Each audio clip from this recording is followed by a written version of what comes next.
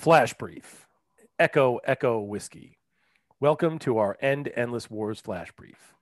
We'll be brief.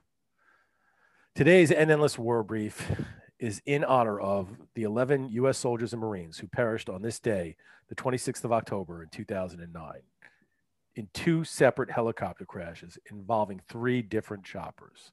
3 American civilians died as well. October 26, 2009 was not the deadliest day for U.S. forces in Afghanistan, but it was one of the worst.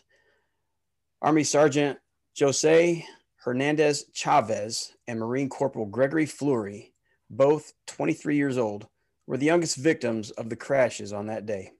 I'm Ray Hoskins. And I'm John Burns, and this is Echo Echo Whiskey. Man, John, that sounds like a bad day for the U.S. military. Absolutely. One of our worst in recent history, right? 14 Americans, 7 soldiers, 4 Marines, and 3 civilians all on one day. Really highlights the cost, the human cost of war. And that's something I really want to think about and talk about a little bit this week, Ray, as we work our way through some of the parts of Barry Posen's book, Restraint, that maybe don't immediately connect for our listeners to the Afghan situation. So, such as where are we going with this one this week? So things like how do we go about, why do we implement restraint in Europe, for instance? Well, that should seem easy.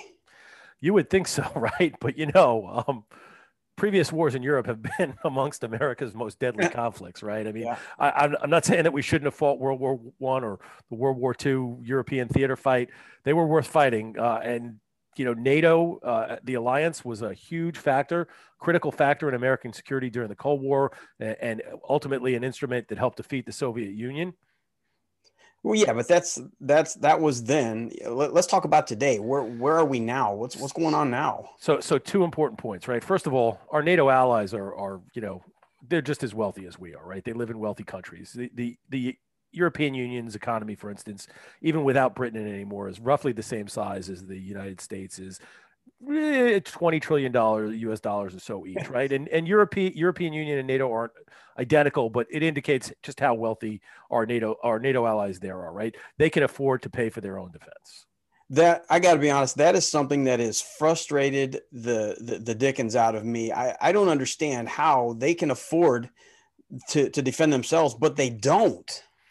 They don't, because we do it, right? The United States typically spends about 3.5% of our gross domestic product on defense, while the NATO treaty requires our allies to spend 2% of their gross domestic product. Most of the members don't meet that. And of the richer countries, only the United Kingdom, Great Britain does. Big countries, wealthy countries like France, Germany, and Italy all fail to meet that 2% standard. Another way to look at it is that U.S. defense spending is typically 2 to 2.5 times of NATO's combined, despite rough parity in their economies. Yeah, and we're still guaranteeing their security. What else is the cost here? Ray, that is a fantastic question, right? So think about this. NATO has pulled the U.S. into 3 wars in and around the European periphery in the last 2 decades, right? Bosnia, Kosovo, and Libya. There were human costs to each one of those wars, and the Europeans were absolutely capable of handling any one of those without us if they wanted to. And in both Bosnia and Kosovo, American lives and aircraft were lost in both cases. Right, which brings us right back to where we are here talking about October 26, 2009 in Afghanistan. Right, and on that day, in the 9th year of war, 14 Americans died in unnecessary helicopter crashes. It's frustrating. Hey, folks, do what you can to help us end these endless wars. Please go to endendlesswars.com and click on Tell Washington. And don't forget to vote. For End Endless Wars, this is John Burns, out. And for Concerned Veterans for America, encouraging you to go out and vote, this is Ray Hoskins, out.